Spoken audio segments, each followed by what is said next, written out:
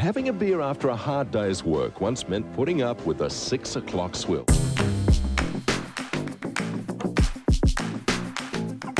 The swill is not only unpleasant, it's also dangerous. Those who like beer, and surprisingly it's still legal to like it. South Australia joins all other states in abandoning the 6 o'clock swill. Welcome to the 6 o'clock swill, episode 35, with Nick Cater and Tim Blair, coming to you from the socialist, soon-to-be Republic of Australia, as we celebrate the election of Anthony Albanese as Prime Minister. Joining me here in the studio, as we raise a glass of Chablis, is Caroline De Russo, who's escaped from the socialist stronghold of Western Australia to seek asylum. Let me apologise before we get into the election for the duff tips I gave you last week, and if anybody was crazy enough to place a bet on them, all I can say is it's your own stupid fault. I'll have a word to you later on about that, mate, because, I've had to take out a second mortgage, and that's just... haven't even moved into the place yet. I'm sorry. There were very good odds on Craig Kelly becoming Prime Minister, and I thought they were worth taking, but apparently not. Oh, my God. Oh, my God, Nick. Caroline, you see things with a slightly different light over in the West there. We do everything differently in the West. So come on, tell me, was it a surprise to you, honestly? The extent of the swing was a surprise. Look, we always knew there were going to be at least a couple of seats that had question marks over them. That the swing, and particularly the swing in those safe and regional seats. So even O'Connor had like a 9% swing, like that was unexpected. Well, getting down to the weeds a bit, we have many listeners from overseas. We should say that the election was won by Labor after 9 years of coalition government, and the West Australians, inexplicably in my mind, went with Albo. Tim, how was it from your point of view? Your seat, you were swingers there in the seat of Robertson, weren't you? You swung towards Labor. We are the bellwether seat. It's why we moved here. I mean, it's a big draw. You know, everyone wants to live in a bellwether, and it went, of course, with the new government. I was more paying attention more to the Teals, who are going to be fascinating because they've got impressive numbers. I think there's 6 of them, including the original Teal, Zali Steggall. But they are kind of sidelined because there's a majority Labor government, or there should be. I don't think it's official yet, but it'll probably come in. So what are those Teal girls going to do except sit around and, support Labor with all their votes and talk about climate change? Because that's basically what they do anyway, except now we're paying them for it. Seems redundant. They're going to sit around and squeal, aren't they? The squealing Tealies, I think we call them. A friend of mine noted that the Porsche cars were very prominent among the Teal supporters. Lots of Cayennes. Well, so he calls them Porsche Alaines. Well, from reports I hear from the polling booths, it was very much a movement of doctors' wives, young professional women, and kids. Well, I say kids. People in their 20s who've got university degrees can't find a job that pays them enough to live away from home, so they're living with mum and dad on the leafy North Shore and voting Teal.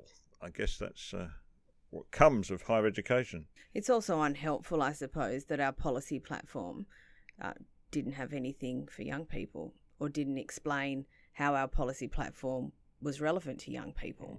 So if we don't tell young people why they should vote for us, well, why would they? That's a good point. I thought it was a mistake to move the voting age below 35. Probably 50 would be a better cut-off point for my mind. But I would add to that a property provision. You've got to actually have a property. All right. Yeah. Calm down. Yeah. Calm down, gents. Calm down, please. And a gun licence and be able to drive a manual car. There's a whole lot of things I'd impose. And what got into us? We decided to give women the vote. If we really wanted to make this if we really wanted this fair, we wouldn't allow women to vote, precisely. And whoever's watching, I'm being sarcastic. I can just see myself being misquoted on that one. It's called irony, everybody. Irony. Yeah. I was in Kuwait once and had a local English language paper, and there was a big debate at the time about allowing women to have the vote in Kuwait. I think they've since won the right. But They interviewed a Kuwaiti parliamentarian after a vote to allow women to vote had been rejected. And he interviewed this parliamentarian. He had the best line. He said, "Well, that's democracy for you." I was like, maybe look up the definition there, pal. Oh, that's terrible. That is terrible. The electoral map, or the political map has just changed. It was like it's a small earthquake happened across certainly the inner city district. So the North Shore of Sydney was solidly blue. Like you couldn't get a safer seat than Mackellar, or even 2 elections ago. Now all that has swung either red or teal, and Hornsby basically is the point at which the Conservative forces are holding out. Barely. It's like Custer's last stand. That's the seat, of course, held at state level by Matt Keane, who spent election night going to a series of Labor parties. He was at Peter Fitzsimons' place with all the lovely people, among others. In fact, when I said it's a Conservative stronghold, that's probably overestimating it a bit. Matt Keane is definitely a Labor person. While we're chatting, I'll find the email he sent to his supporters on Monday, which is quite revealing. But so the battle is on within the party, isn't it? Do they go further to the left? No, because they lost seats to a lot of lefties, or do they stay where they are? Basically, or move it to be the centre, a party of liberal principles and values, which just a little bit conservative. I wrote about people. this week. I wrote about it this week. And what was your conclusion? And my conclusion was it's actually really self-indulgent to talk about it being about left or right.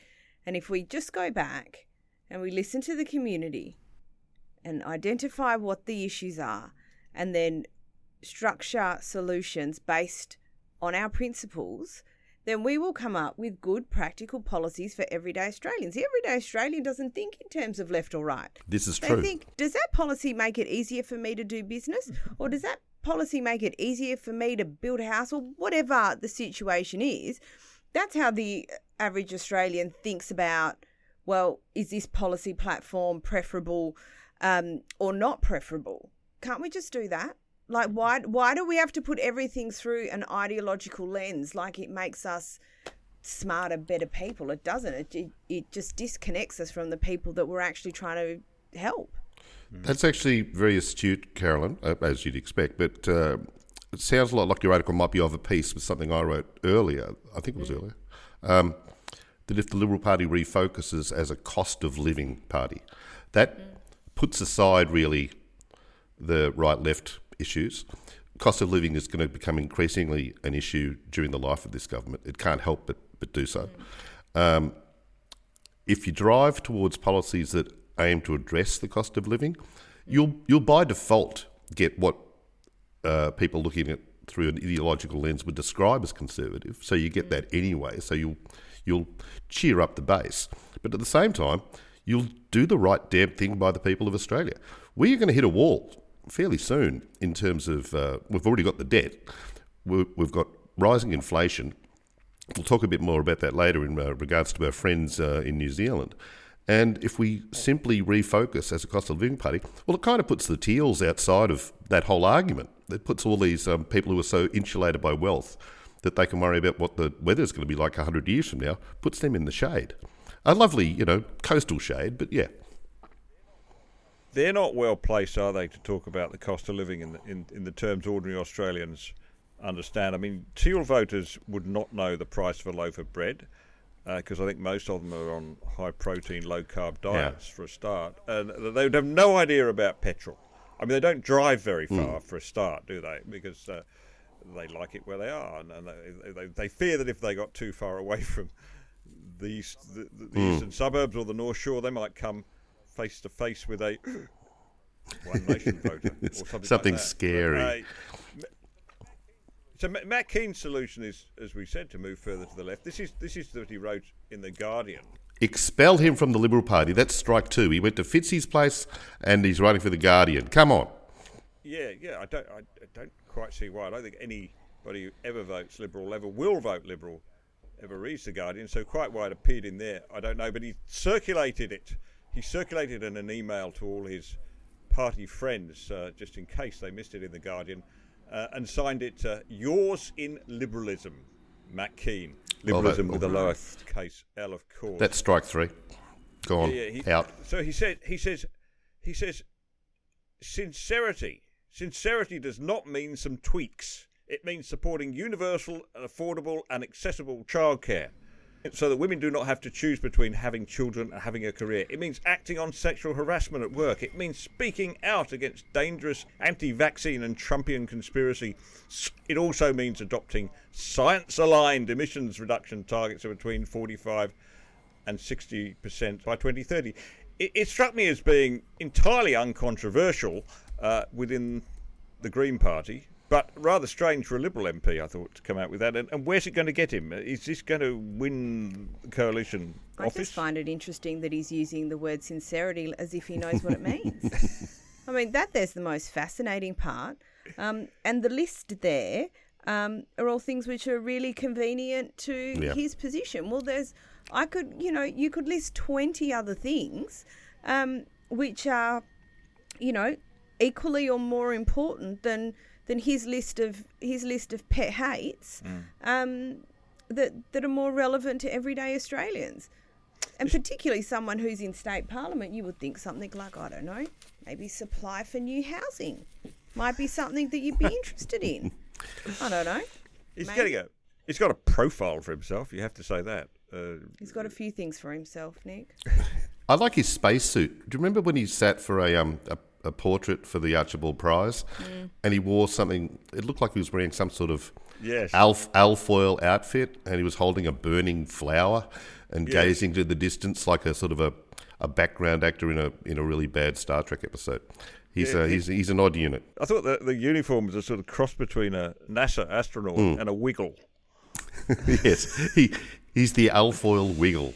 That was, I have to say, that was painted by my good friend Charles, who is a great friend of the Menzies Research Centre, with whom I work with. And fabulous painter. Charles was very pleased that he got that painting through the Archibald judges to get to become a finalist. He didn't, of course, win. The first time ever, I think, that the face of a Liberal Party member had ever appeared in the Archibald competition in the finals. But of course, it was that particular Liberal Party member, the one that's acceptable to the ABC, the one who's always taken as the voice of moderate reasonableness by the ABC, as opposed to the mad right-wingers like... Well, there was another bright spot. There was a bright spot. It was the performance of Jane Caro in the New South Wales Senate. She ran for the Reason Party. Received, by the end, I think she'd received something like $70,000 in donations. 18 votes below the line, and I think the Reason Party got 500 or so votes above.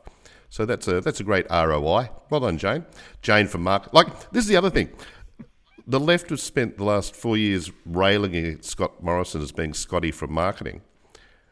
Jane Caro comes along. She's literally Jane from marketing. That's what her gig was. And apparently it's okay if it's Jane from marketing, but such great marketing that she only got, a dozen and a half votes directly for her. So here's to you, Jane. See you in the next election, sweetheart.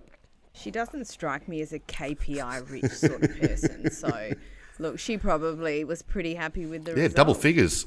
Seriously, I know the voting booths are anonymous, but we should find these 18 people, shouldn't we? Well, you sound like that Greens candidate. Did you see that tweet? What was that? That was a shocker.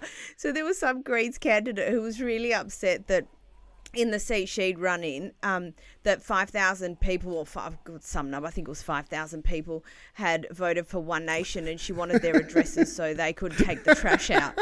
And I thought, how wonderfully tolerant and compassionate and, ponies and fluffy clouds and rolling hills that the Greens Party are. And,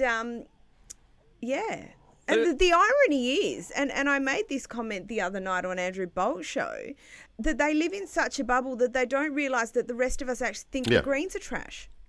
Yeah. But we don't want their addresses because we are actually tolerant. We don't care what you do in your seriously, own time. You can generally tell where they live. Yeah. But it was purely out of sense of compassion that I want their addresses. These people need some help. We need to get them to a doctor. Just talking about the isolation these people live in, I used to live in the eastern suburbs in Sydney, and I was at a little party somewhere or some sort of wine bar thing, I can't remember, but a couple of local identities were there. And I overheard them talking about, we've got to stop these roundabouts. They're putting roundabouts in. I can't believe it. And I said, well, hang on, guys. Where are these roundabouts? And they said, oh, no, in Aspen. Seriously, guys? Right, fine. And it's true, actually. If you ever go to Aspen, I've been there once. It's one of the few American cities that has roundabouts. That's how perverse it is.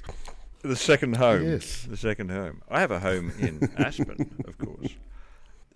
Pauline Hanson picked up a few votes, of course. I think she won a seat in Queensland, but these appeared to be Liberal Party and National Party voters on strike, probably Liberal Party voters, I think. Never a good sign. The other things that I thought were interesting was in the outer Melbourne seats held by Labor, the swing towards the Libs. Oh, yeah. I thought that was fascinating.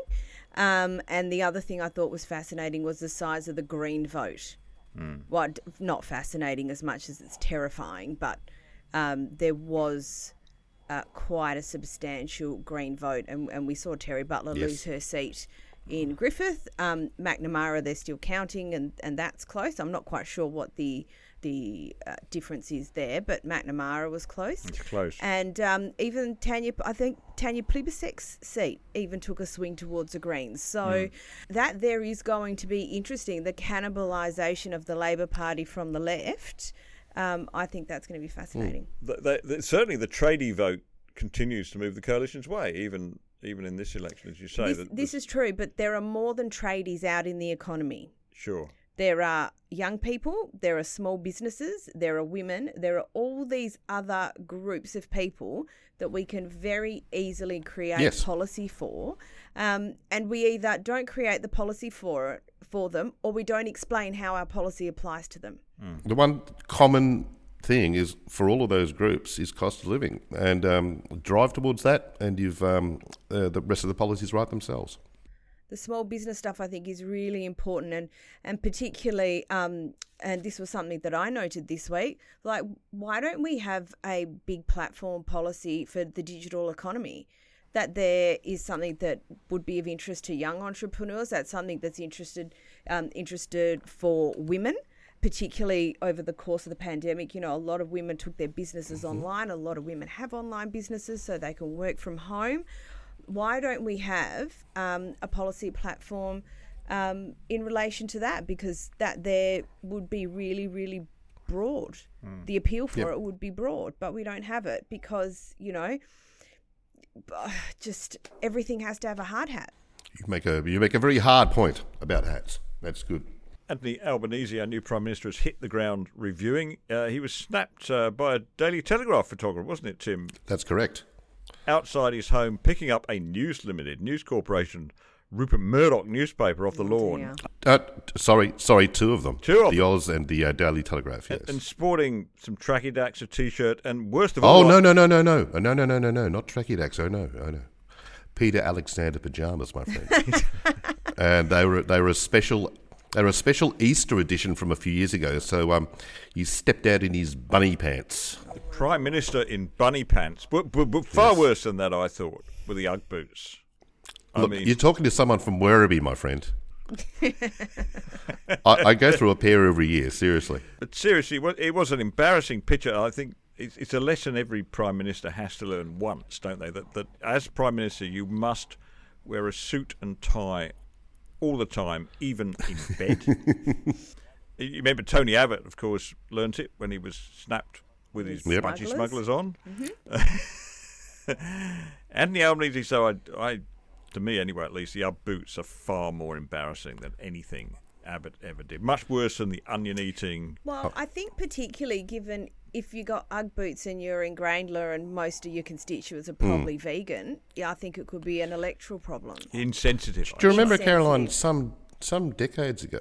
Well, obviously then you won't remember it because it was some decades ago. But Pamela Anderson became a big deal vegan, and she was talking about vegan stuff all the time.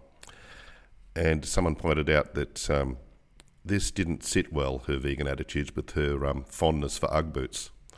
They were a huge fashion trend in Hollywood for a time.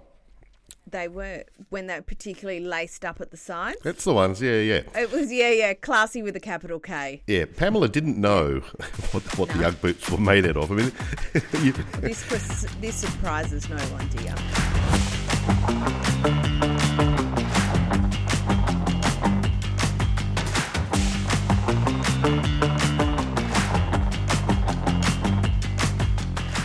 It'll be interesting, Tim. I think there'll be plenty to talk about in the next few weeks. That's a good thing. Plenty of funny things as well, no doubt. It's not all going to go according to plan for them. No. well, it never does for any government, but this might have been a good election to lose, let's just say. There's a few things coming down the pike. I know that Caroline's very much aware of them from the financial and housing sector side, and none of those numbers are pointing in the right direction, are they, Caroline? No, they're most certainly not. And actually, there's a really interesting piece that Jeff Kennett wrote in the Herald Sun about whoever wins this election loses the next one. And the thing with Labor is, people voted for Labor because they wanted hope. Well, hope turns to disappointment really, really quickly when you don't deliver. Oh, yeah. And there's a whole bunch of things here which the Labor government might be able to have some policy impact on, but a lot of these things are market. Like there's a lot, you can't outspend gravity. And I was saying that in 2020, and we still managed to kind of hold this thing up, but it's going to get to a point where we can't keep holding this thing up. So there will be, I suppose, some sort of reckoning and some sort of correction, which I think there probably has to be when you see what's already playing out internationally, in the particularly in the inflation and interest rate sense.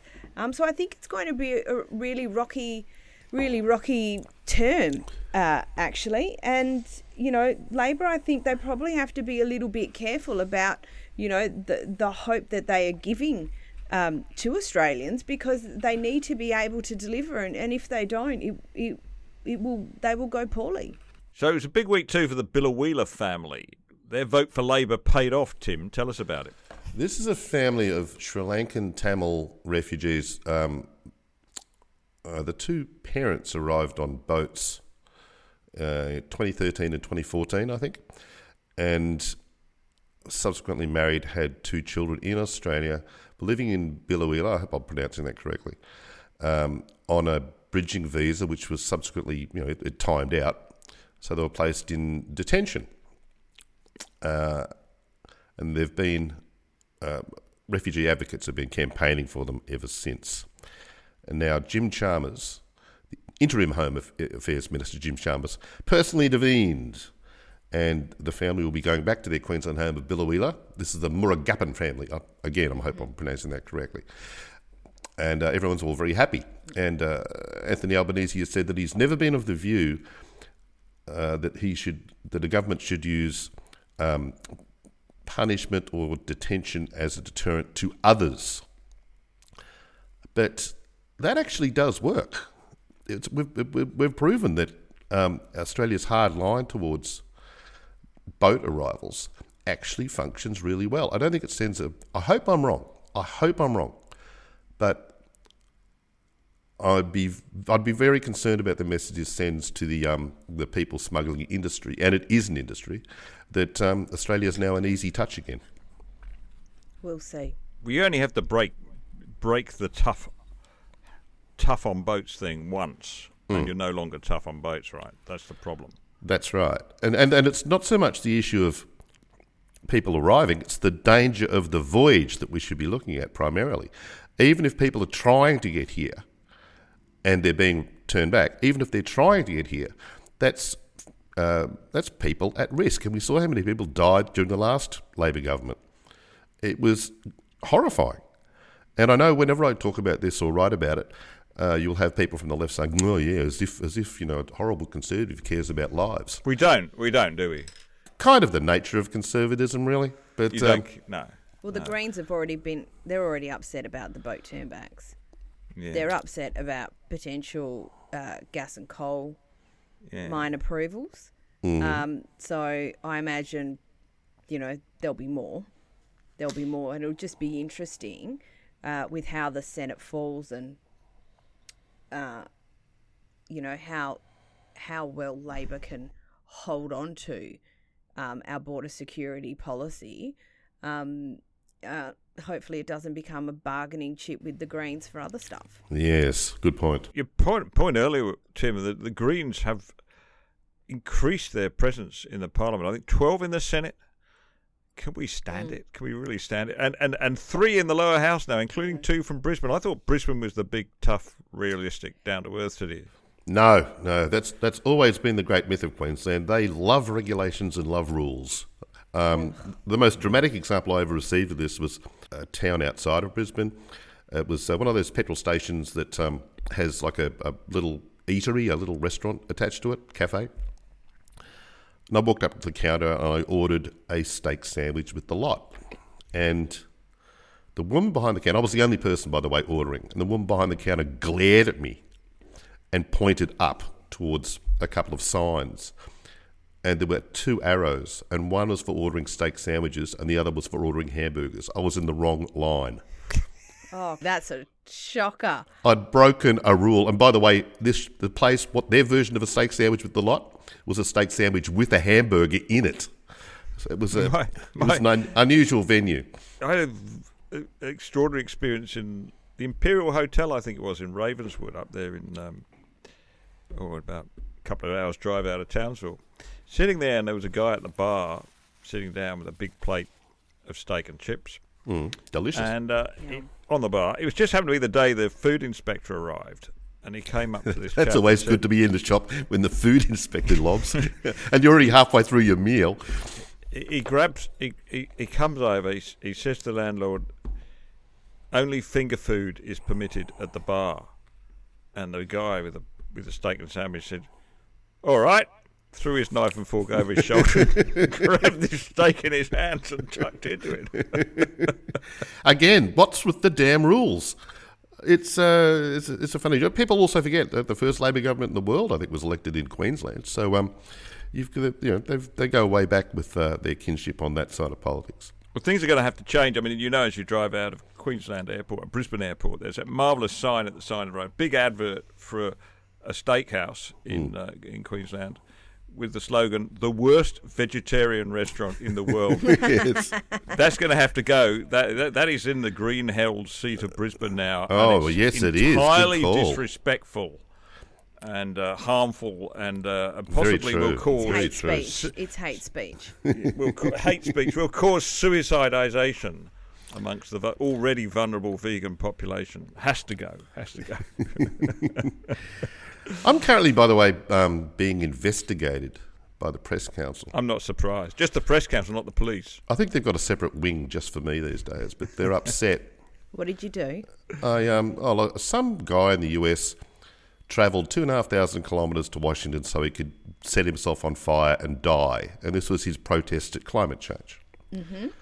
So there were complaints, and now the Press Council are asking me to justify what I've done. I've only sent a couple of brief responses so far, but I think I might tell them that if they proceed with this, I'll kill myself, and see how they respond to that. Like checkmate, Press Council. Deal with that as a response. Because what was their complaint, Tim? What did you do wrong? Oh, apparently I trivialised a terrible thing. I mean, the guy. Apparently I was disrespectful to someone who disrespects himself so much that he poured petrol over himself and lit a match. I'm not sure what my issue is, but they're upset. We'll see what happens. Trivialising is what you're paid to do at the Telegraph. It's your livelihood at threat, isn't it? If this ruling held. That's a note in his insurance policy. I've been doing it for 57 years. I'm not sure I can really change now and suddenly become Michelle Grattan overnight. I could transition. Darling, just stick to your strengths, please. Talking of transitioning, what a great segue to something other, as we talk about something other than the Australian election. Yes. Ricky Gervais this week launched a Netflix special and immediately drew calls for him to be cancelled for what I thought was an entirely innocent series of gags. Let me play you one of them anyway. I love the new women. I know the new women. They're great, aren't they? The new ones we've been seeing lately. The ones with beards and they're as good as gold. I love them. No, it's the old-fashioned with it. And now the old-fashioned, they go like, oh, they want to use our toilets. Why shouldn't they use your toilets? For ladies. They are ladies. Look at their pronouns. What about this person that isn't a lady? Well, his penis. Her penis, f***ing bigot.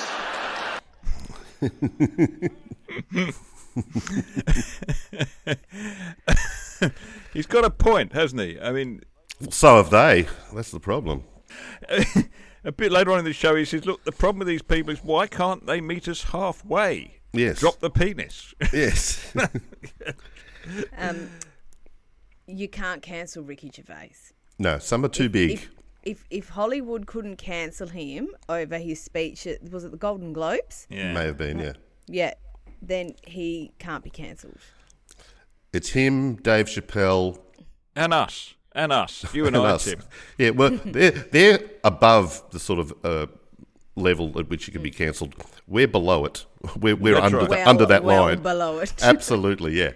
Let me warn any transgender activists who are listening to this podcast, looking for offence, that if you want to put pressure on our advertisers to stop advertising with us, Yeah, go for it. we have no advertisers. Exactly. Take them all on.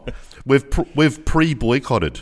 But to me, I mean, this is. I think with Ricky Gervais and Dave Chappelle, of course, has taken on this subject as well with equal insensitivity.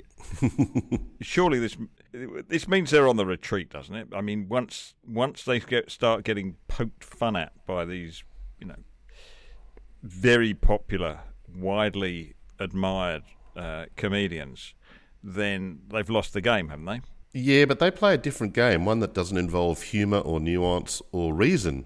They play a game of indignation, taking offence at anything, and when that doesn't work, and often it does, they simply shift the goalposts again. They make it even easier to pretend to be slighted or upset by things that people have said. It's largely a way of marginalising voices that they find they can't compete with any other way. They try to silence them rather than argue, or to come up with a contrary line in comedy themselves. So, yeah, it's all a tactic. It's all performance, and good luck with it, because Gervais and Chappelle, among others, they're more clever than you, and they'll win.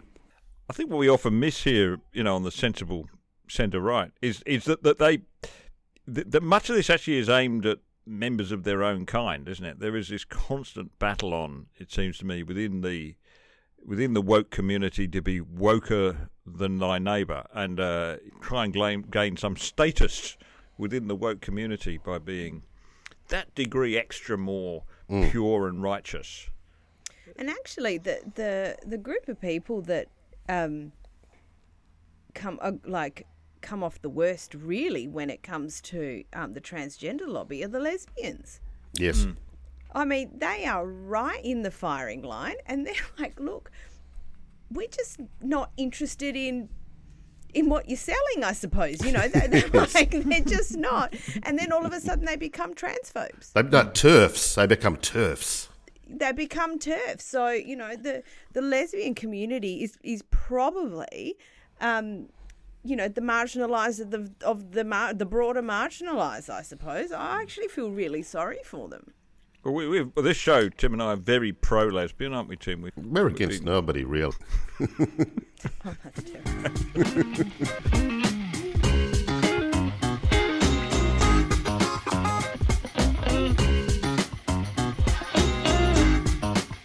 But yeah, it's, the woker than woke. Well, sometimes it backfires, and we've seen recently in New Zealand, if I may shift the topic.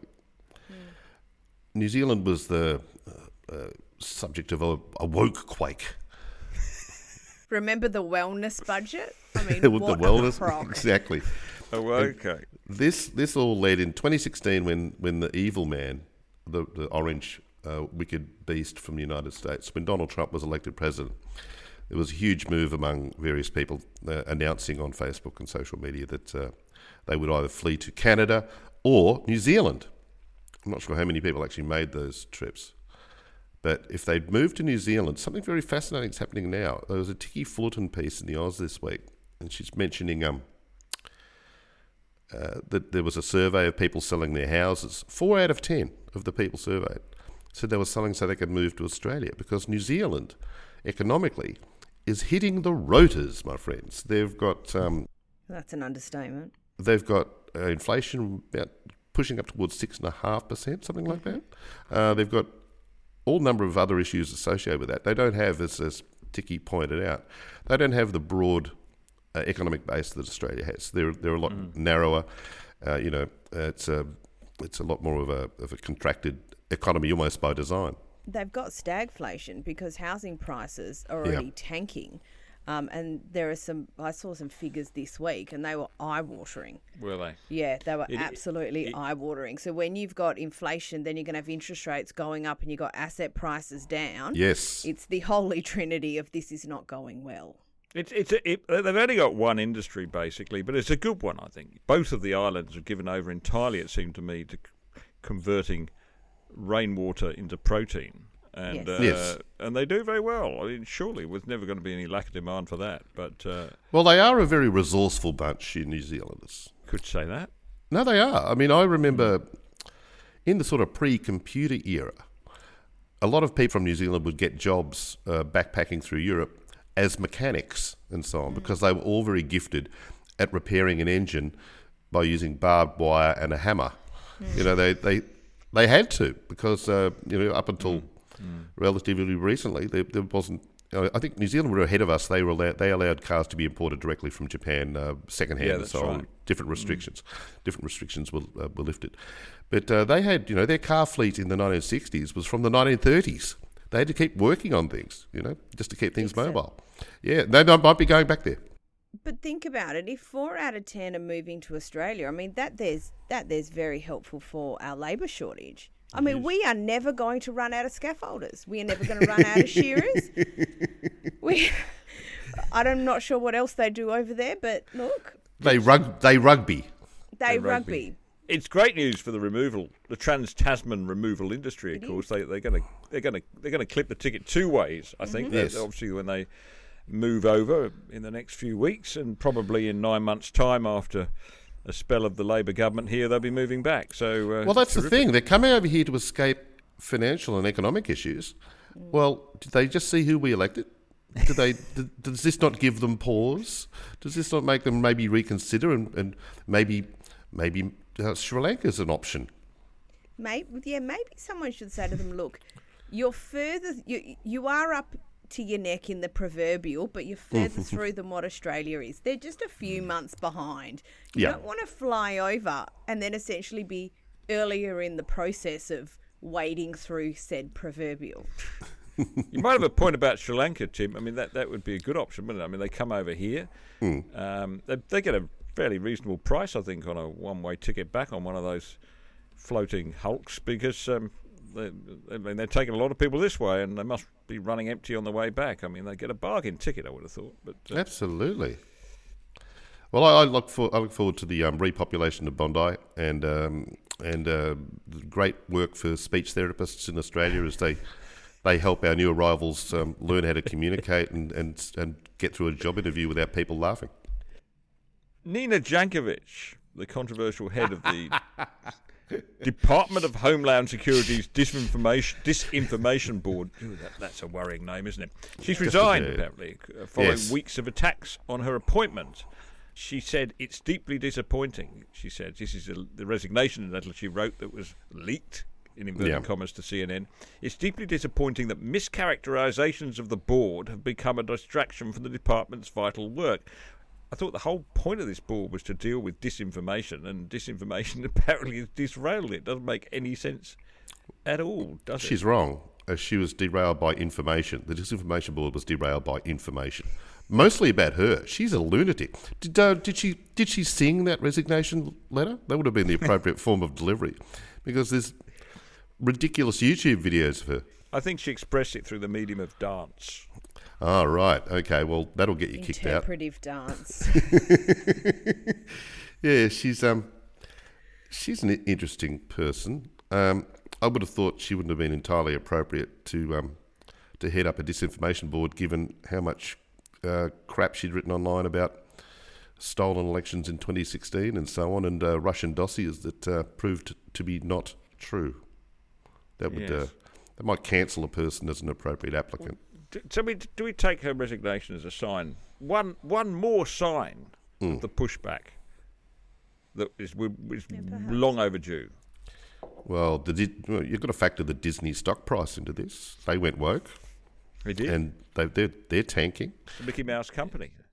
Netflix is standing up to the woke employees in their midst, telling that they might not be a good fit with the company going forward because they are going to continue putting it. I mean, I think the Gervais thing is Netflix, isn't it? It is. Yes. And Dave Chappelle, that's another great. So they've told people, if you don't like these things, shut up. They're not for you. Don't watch them. It's okay. And they don't care if you're employed at Netflix or not. And they've literally warned their staff. Maybe you should find a job somewhere else. It's great, isn't it? When a company's motivated to make real money, it does kind of alter the equation. But how long? I mean, eventually they'll turn, won't they? They all do. Depends on which way the money's going. I mean, the money was all trending wokewards not so long ago. Now they're cancelling shows called, I think there was one program by some race-baiting goon about, evil whiteness. They're being pulled. They're being stopped because the money isn't there. The money was there, perhaps 24, 36 months ago. It's fading now, and Netflix, like all good capitalists, going with the monetary flow. In this case, it's now obviously trending away from woke and towards good times. Wish someone could tell the ABC that. I wish someone could tell the ABC a lot of things. Speaking about people with no advertising, it must be in the era. It's terrible in the era of woke, or the era of let's redefine it. The era of complaint. One of the most effective tactics of the aggressive complainy left has been to go after advertisers on proper media. To present campaigns that seem to be backed by thousands of people, but actually only backed by some single lunatic in a Perth university. But you try to use that tactic on the ABC, of course you can't. There's no way that you can do it. No advertisers, no leverage, and they're immune to low ratings as well. And the great testament to that is something called Radio National. I have never listened to Radio National. No. And by the way, I'm getting tired. They keep saying, all these defenders of the ABC, when bushfires and floods are happening, that's who we turn to. They'll save us. Now, you live in Graindler. There is no bushfire in Graindler, Sweet Pea. But when the big bushfires happened at the start of 2020, I'm out in the Central Coast. Obviously, there were bushfires around and about, but when we weren't directly threatened, but when Sydney residents were complaining about ash falling on their properties and clouding the skies, we were getting burned leaves falling on us. Now, according to the theory, I should have been tuned 24/7 to the ABC in its various forms to make sure I'd be alive. But I just listened to local radio, television, online, social media. No need for the ABC. It's this stuff about them being our saviours when there's fires. What are you tuning into? Triple J? What's helping you? This myth, if it was ever correct that people in the bush look to the ABC as their lifeline, it's certainly not true now. Thanks to Stephen Conroy, I think, and Kevin Rudd for putting in that great thing called the NBN. I've got a couple of friends who are on a property known as Jumble Plains out near Tullamore. That sounds great. And a mutual friend of ours was being interviewed on the ABC. I don't quite know how, but anyway, it was. And I got in touch and said, he's going to be on the ABC this lunchtime. Well, how do we get the ABC?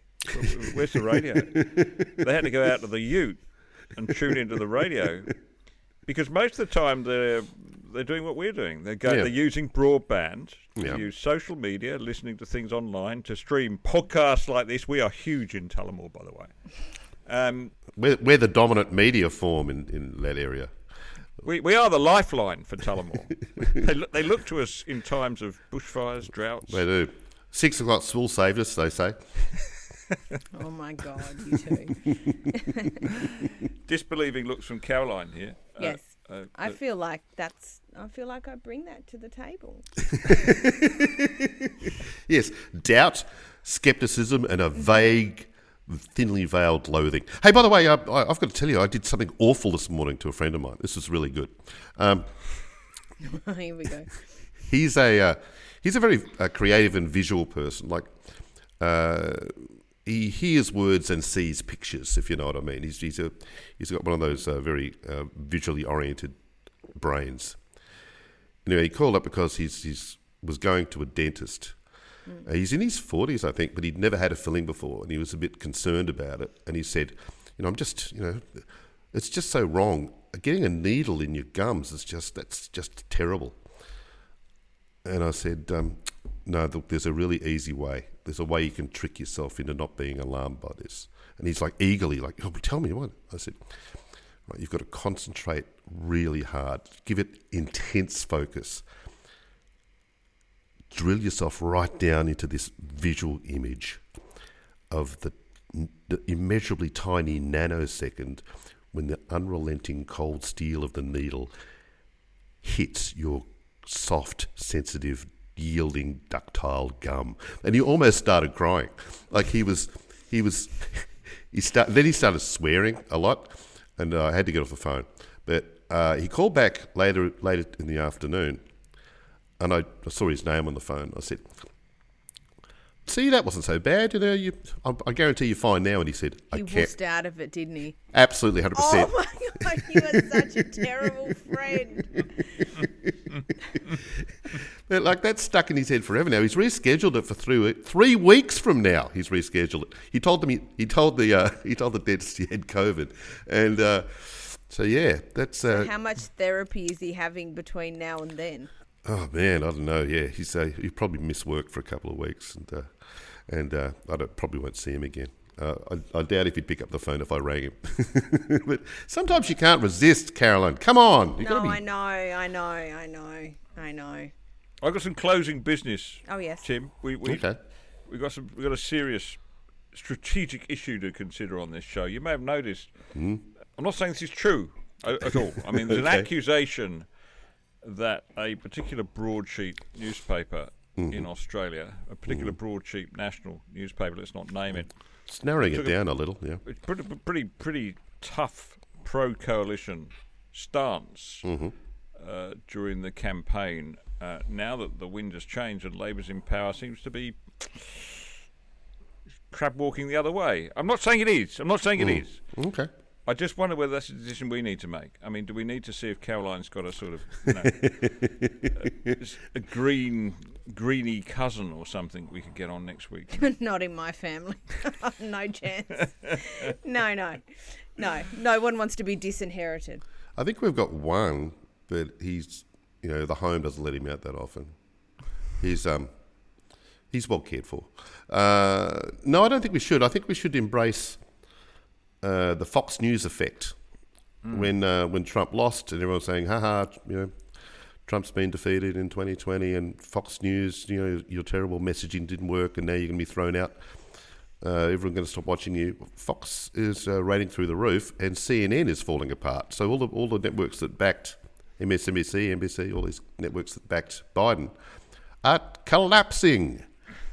And because they don't have Trump to talk about anymore. It's the exactly. same reason why all the left comedians have got nothing to talk about anymore. That's right. They overinvested. So now the highest rating late night show in the US is a cable show. It's Greg Gutfeld on a budget that's probably 1/10 of the big Jimmy Kimmels, Jimmy Fallons, all of those idiot shows. Steve Colbert with a car. He'd have a staff of. Again, 1/3 the size of those big guys, and he outrates them. It's brilliant. So it's just about ratings. We could take a stand on principle. We could take the hell with a leaf out of the French resistance playbook and go around blowing up bridges in North Fitzroy, that sort of thing. Are there bridges in North Fitzroy? There's Bridge Hotel. No, sorry, that's Richmond. I don't think there's even an overpass, is there? No, that would be a not in strategy. Fitzroy. No, there's not much in Fitzroy that hasn't wanted to blow itself out. Bit of a shame. Thanks, guys. Thanks, Caroline. Thanks, Caroline. We're delighted to have you or your cousin on. On a future show. Every American and LBJ is with Australia all the way. Australia is the best place in the world to bring up a family. But we will decide who comes to this country and the circumstances in which they come.